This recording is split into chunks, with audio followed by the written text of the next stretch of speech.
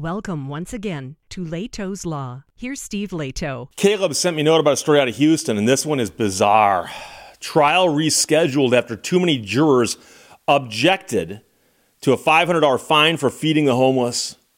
And so you might know this, that if you're ever being considered for jury duty, they ask you questions. We call it voir dire. And in that process, they'll often ask you questions about, what you think about certain things and you have, preconceived notions about certain crimes and so on. And they'll often ask you, what do you think about, people feeding the homeless, for instance? If I were to tell you that there's a law against it and we could prove that somebody did that, would you have a hard time convicting them of that? And so you often hear about it mostly in murder trials and capital punishment, because a lot of places the capital punishment portion is handled by the jury also. It's not the judge, it's the jury. And so if you find somebody who says, I don't believe in capital punishment, I could never vote to put someone to death, I don't care what they did. Well, someone's going to go, we can't have that person on the jury because they're not open-minded enough to actually enforce the law here if the law needs to be enforced. But here we're talking about feeding the homeless. And it turns out it wasn't that people had so much of a problem with it being against the law. Apparently they objected when they heard that the fine was going to be $500. And that was the sticking point. So this is interesting. It's from the Houston Chronicle, and R.A. Schutz wrote it. And this is involving a group, an organization. But 15 Houstonians called for jury duty, filed into a courtroom Thursday afternoon. They were there for an unusually high-profile case for municipal courts, known for hearing traffic violations, and oftentimes they actually facilitate weddings.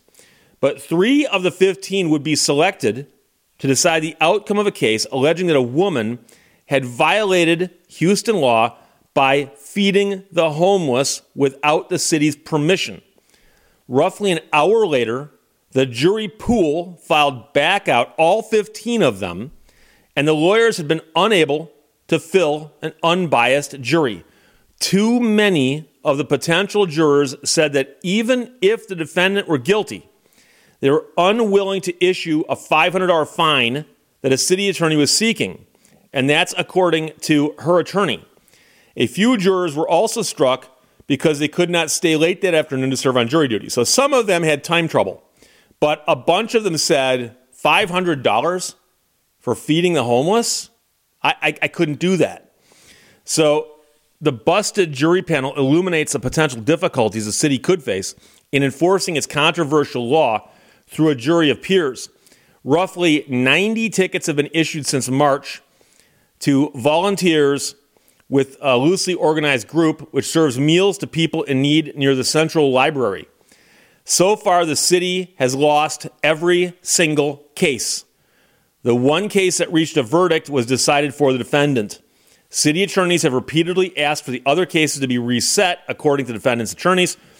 On Thursday, 2 other cases against this group were dismissed, says an attorney who represented the volunteers, because the city had not filed proper responses in pleadings. In an emailed statement, a city attorney said that because a dismissal was in response to complaints of delays, there was nothing to read into the dismissals regarding strategy, policy decisions, or an overall view of the cases by the judiciary.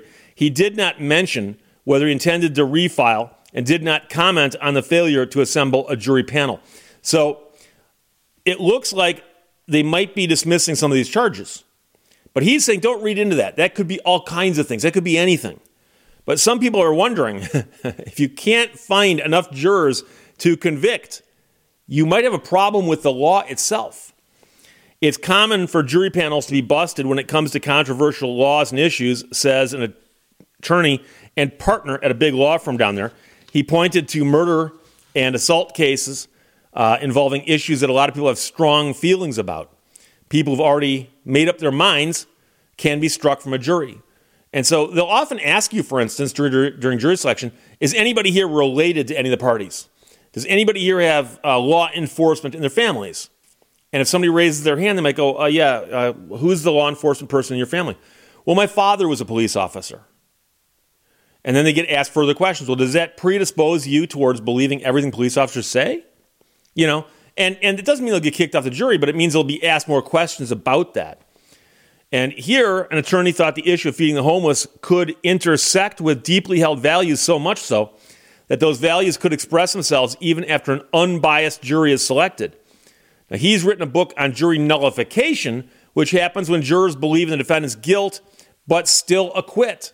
And a lot of times it has to do with jurors disagreeing with the law. And so a lot of times a jury will nullify the law while thinking they followed it because they're interpreting the facts and the law in a way to get to a verdict that they feel they can be proud of, he said. At the end of the day, the jury has to decide, is this guy a criminal or is he a good neighbor? I can see the jury saying, this guy's a good neighbor. City attorneys can choose to refile a dismissed case. They did so during a former mayor's administration after previous cases were dismissed because city witnesses did not appear for trial. An associate attorney at another law firm said that the city also had the option to drop the case if attorneys took the busted jury as a sign it wasn't a good case to prosecute, although he did not find that likely. The city can reschedule the case for trial once more with a new jury panel to choose from. I'm surprised they only had 15 in the pool to choose from because I've been in court before picking juries, and they call in hundreds and hundreds and hundreds of potential jurors on any given day. But that's in a very large courthouse with a lot of courts operating at the same time. So whether they intend to continue taking action against this group for serving free meals outside the library, the mayor told the Chronicle on Thursday, I'm sensitive to the homeless issue. We'll be addressing it in a different conversation. But in the meantime, we need better public safety to encourage people to feel welcome. When speaking with the Houston Regional Business Council, the mayor said people do not have the right to camp out on our streets and that activists should not interfere with safe, sound, healthy plans for the homeless. It was unclear whether by activists he's referring to this group or not. And so the story goes on quite a bit from there. But really this boils down to just a very interesting question. And that is this.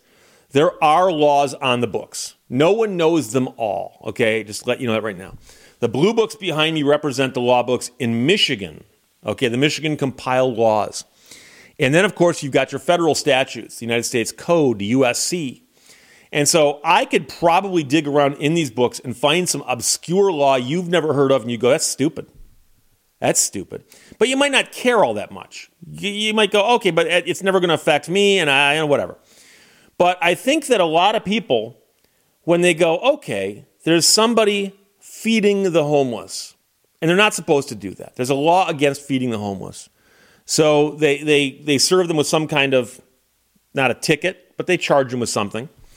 And they're going to be put on trial because they go, hey, we're not going to plead guilty to this. We don't think it's wrong. Okay, well, you've got a right to a jury by trial of your peers. So you bring in a jury pool and you start questioning them.